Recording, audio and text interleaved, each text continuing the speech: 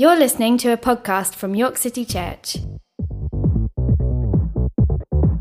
If you like what you hear and you would like to find out more, please visit our website at www.yorkcitychurch.org.uk.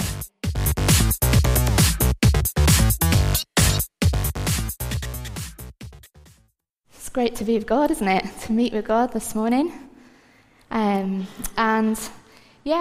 As Alan's already said, we are sort of in the middle of a bit of a summer patch where we've got a bit of a break from a series, and I'm officially a wild card this morning. I guess I'm sharing with you something that I feel like God's kind of put on my heart, and something that he's been chipping away at a little bit and challenging me on. So I hope it does you good this morning too.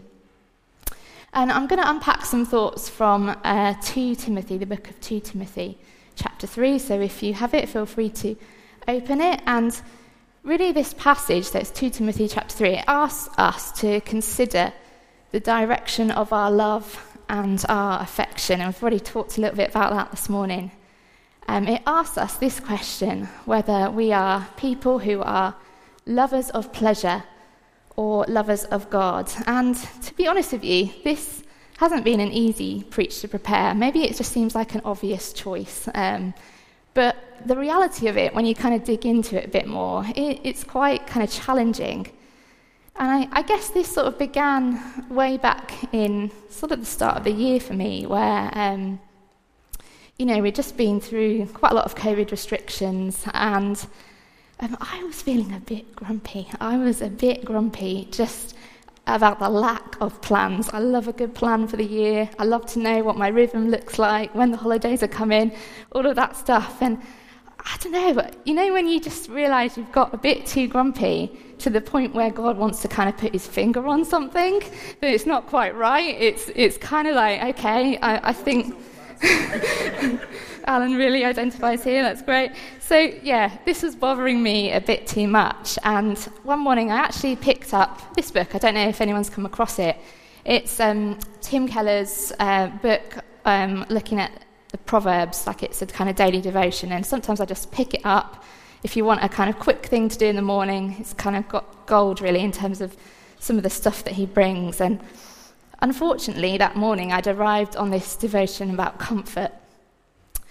And after reading like a series of lines about comfort, this kind of corker of a line came through from Tim Keller, and it says this: "What pleasures are perhaps becoming too important to you? Not just giving comfort, but giving you consolation that only God should give."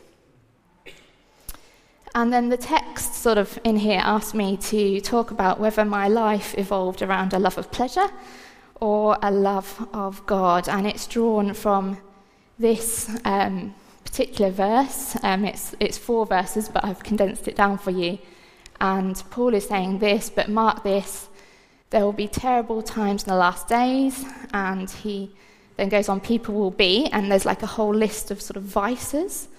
And then he concludes with lovers of pleasure rather than lovers of God. And something just kind of really connected with me in that moment, this sense of, I've got a choice. Am I a lover of pleasure? Am I a lover of God? I want to be a lover of God in all its sense.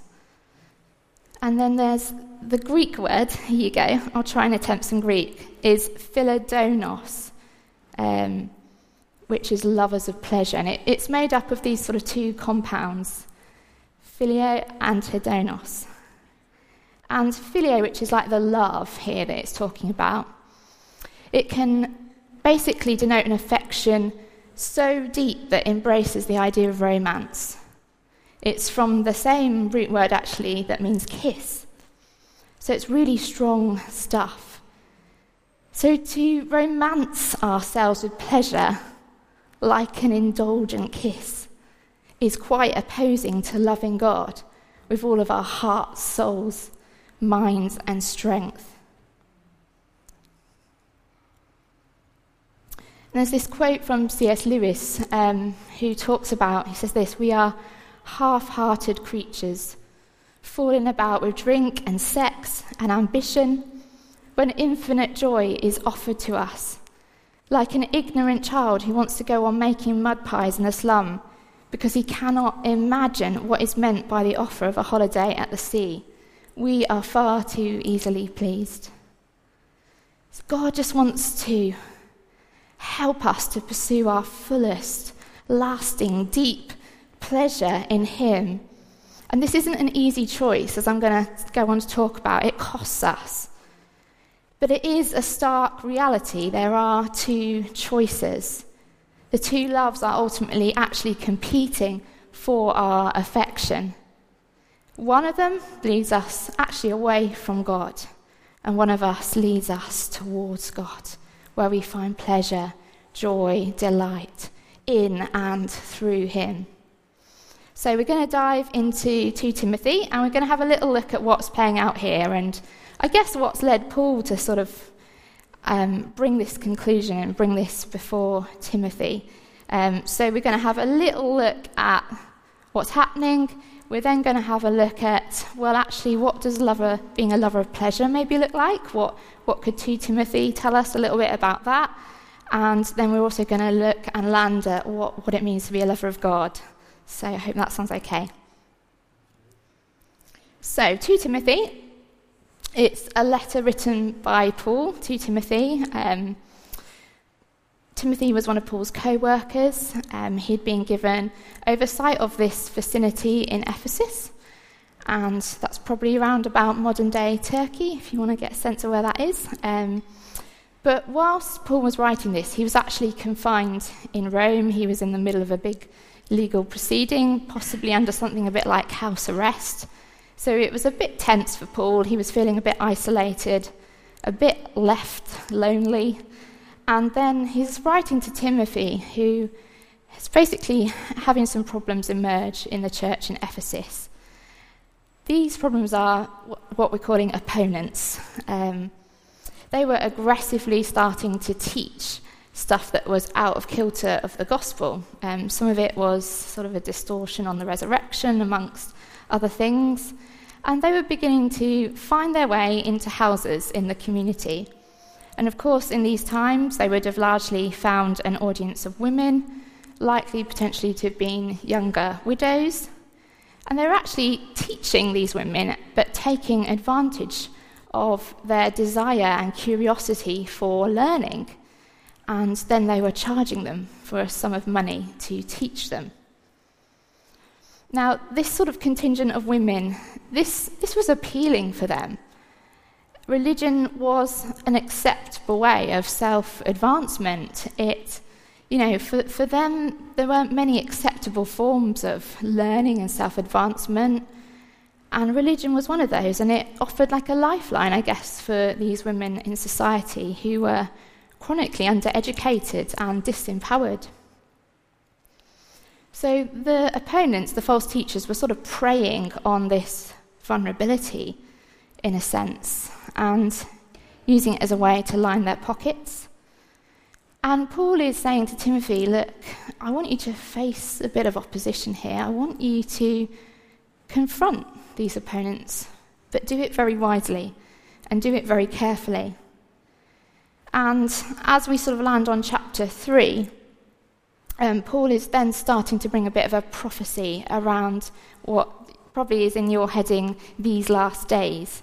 And it's a bit of a reflection of what maybe Paul is saying about what's kind of playing out in the last days, but also perhaps insinuating some of the behaviours that he's starting to see emerging in the church with these opponents, or false teachers we could call them too. So we're going to just have a little look at the scripture. So, but mark this, there will be terrible times in the last days. People will be lovers of themselves, lovers of money, boastful, proud, abusive, disobedient to their parents, ungrateful, unholy, without love, unforgiving, slanderous, without self-control, brutal, not lovers of the good, treacherous, rash, conceited, lovers of pleasure rather than lovers of God, having a form of godliness but denying its power, have nothing to do with such people. They are the kind who worm their way into homes and gain control over gullible women who are loaded down with sins and are swayed by all kinds of evil desires, always learning but never able to come to a knowledge of the truth. It's kind of classic Paul, this, isn't it? Goes in hard. So, on to lovers of pleasure. So, what leads to our obsession for pleasure? And I've not pulled out all of these vices. I'm not going to talk about all of them in order. I guess I've pulled out a few things that have really jumped out to me as I've read the text. And I guess I'm bouncing off this to answer this question. So first of all, pursuit of self. So the text begins with, they will be lovers of themselves. And it's just interesting that that's the first thing that Paul starts off with, and how all of the rest sort of follow that pattern of self-love. And this one's quite hard because this is where the Bible is really uncomfortably at odds with our society today that preaches self-love all of the time. But I do want to say that in essence, self-love without a reference to God is actually establishing an anti-God disposition. It becomes egotism, selfishness, and it stands in opposition to kind of a God-centeredness. And in the case of this text, there are perhaps hints of self-love driving both the behaviour of the opponents and women. You know, self-love preaches to us that we need to look after ourselves in whatever means possible. And sometimes we see permutations of this in society through grasping power, control, status, either to exploit others or because we ourselves might have been exploited. That seems kind of reasonable and fair sometimes, doesn't it? But, you know, God calls us to find ourselves in him. You know, self-love cannot compare to the overwhelming relief of true love and acceptance found in God. And as children of God, we don't have to actively strive to love ourselves more or seize out of our lack of what we've maybe experienced or treatment by others. But rather, our task is to come more and more to see ourselves as God sees us. True self-love is an acceptance of ourselves as redeemed people of God.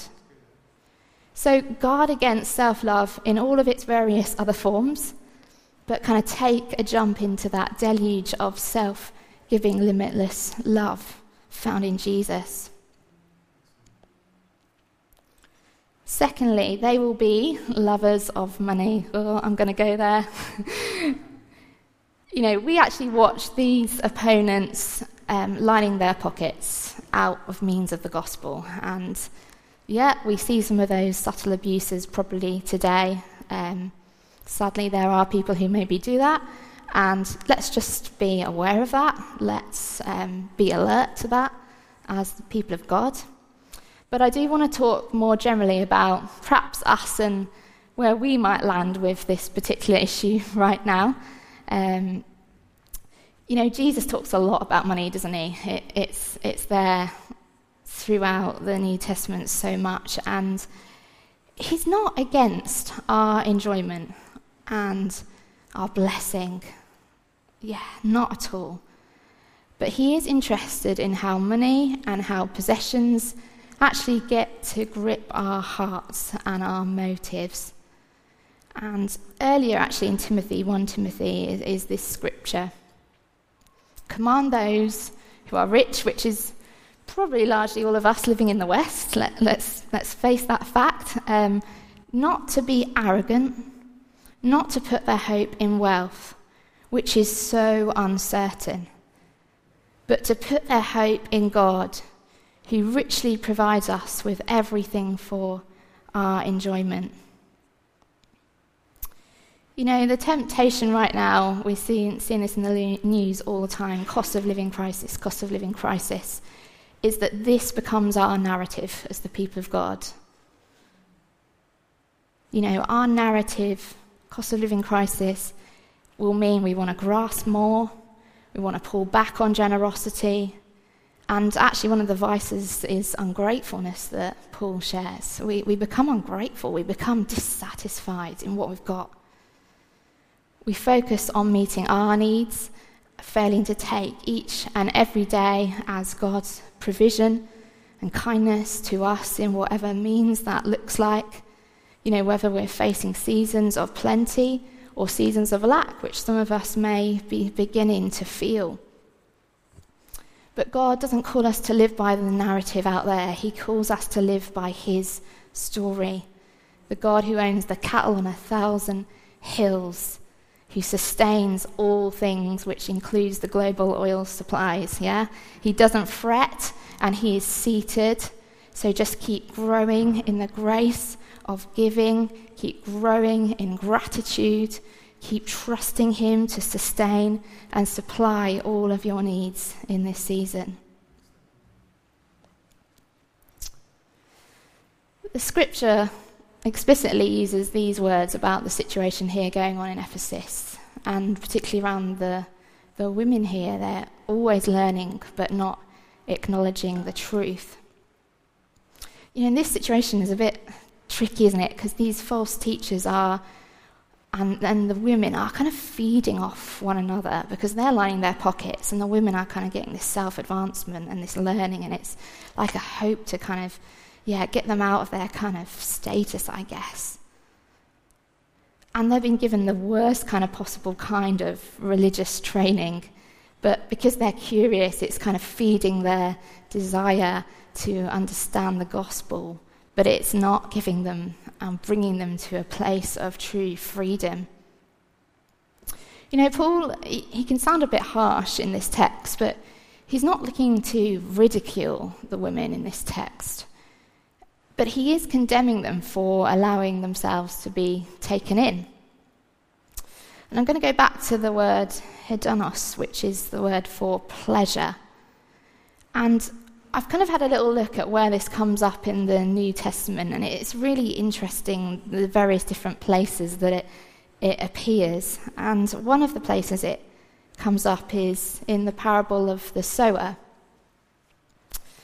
And you may be aware of this kind of scripture where the kind of word of God falls in different places. And one of them is this: the seed that fell among thorns stands for those who hear, but as they go on their way, they are choked by life's worries, riches and pleasures, and they do not mature. And it's talking here, that word pleasure, pleasure chokes up the word of God, and it fails to let it bear fruit. You know, for others of us, we might find that we are starting to be fed on all kinds of subtle distortions of the gospel, and it can happen very, gradually, very subtly in our lives. Maybe it's like the women, where we are starting to just sort of accommodate it and reshape it a little bit because it feels a bit more comfortable if we think this rather than this.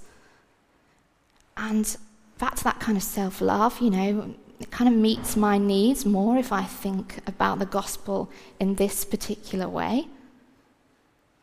One of the commentators on this text, I just read this and I was like wowed by it, and I'm going to read it to you. It says this, whenever one reaches the point where the gospel or the faith has been completely moulded into a shape that one feels most comfortable to live with, the gospel has been incarcerated. Its teeth have been removed. To kind of cage the gospel is a way to kind of almost stop listening to it, to stop learning, to stop delving into the kind of riches and depths of understanding that we find time and time and again. The gospel is wild. It wants to seek out the really weak spots in our life. It refuses to allow us to live comfortably in our understanding of faith, or to cherish our own personal interpretations.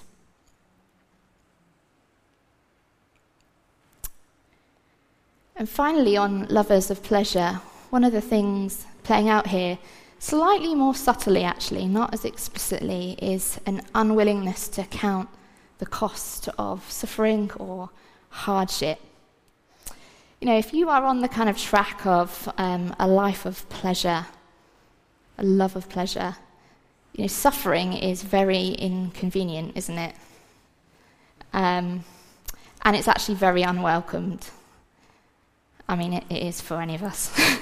But throughout 2 Timothy, Paul is constantly sort of reminding Timothy, if you're going to come and oppose these false teachers, you're going to have to embrace a little bit of suffering here.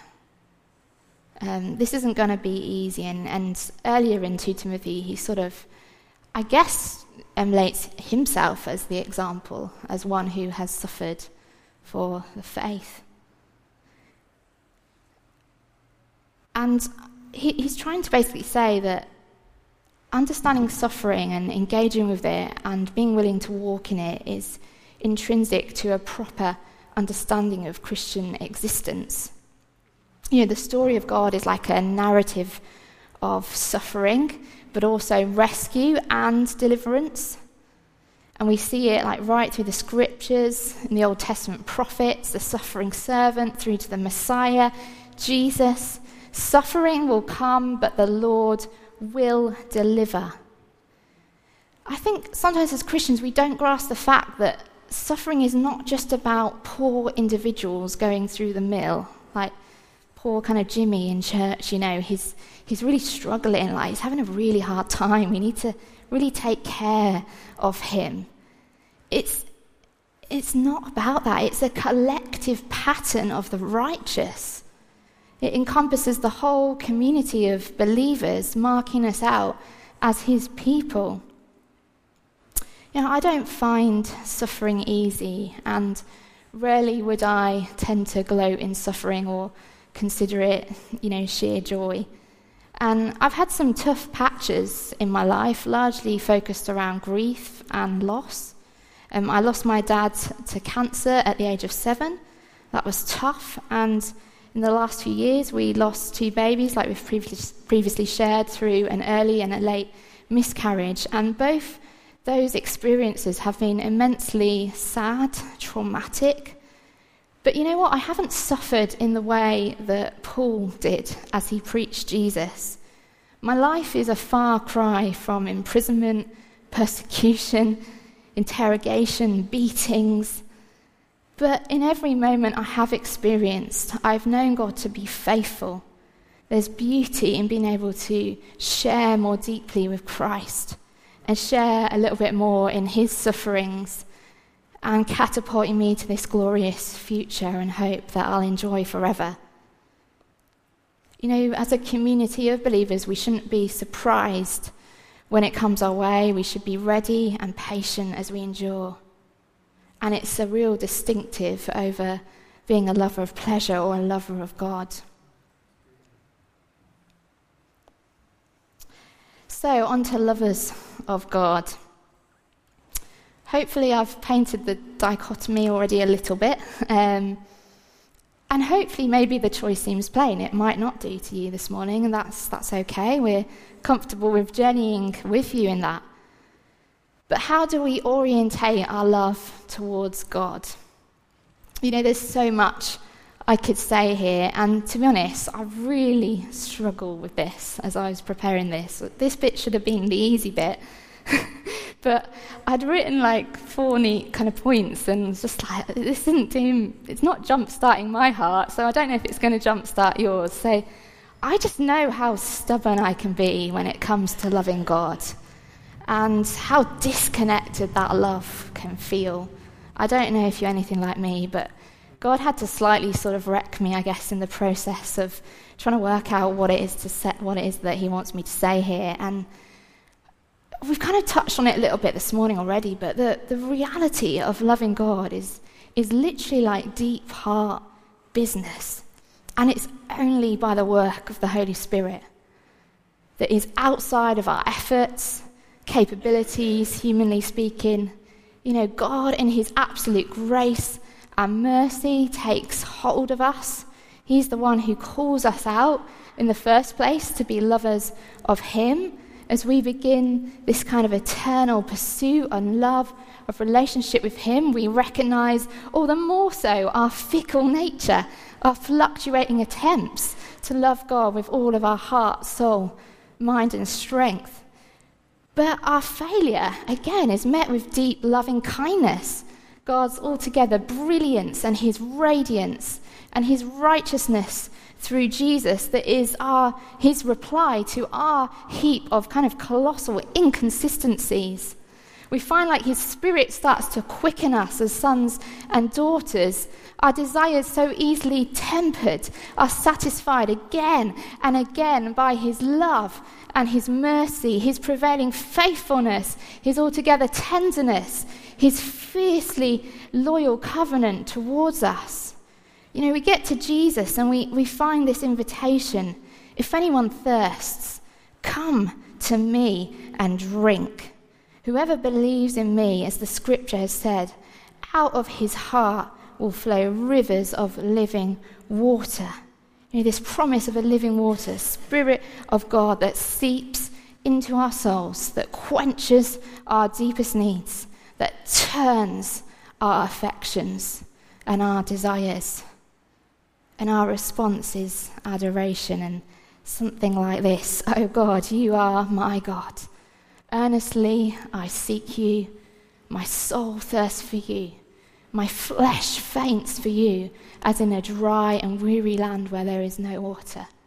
So I have looked upon you in the sanctuary, beholding your power and glory, because your steadfast love is better than life. My lips will praise you." You know, if you're not a Christian here this morning, maybe your heart's pounding and there's a moment for you here to choose. And maybe the Holy Spirit is turning your love and affection towards Jesus. Just respond to that. I encourage you to respond to that this morning. We'd love to pray with you.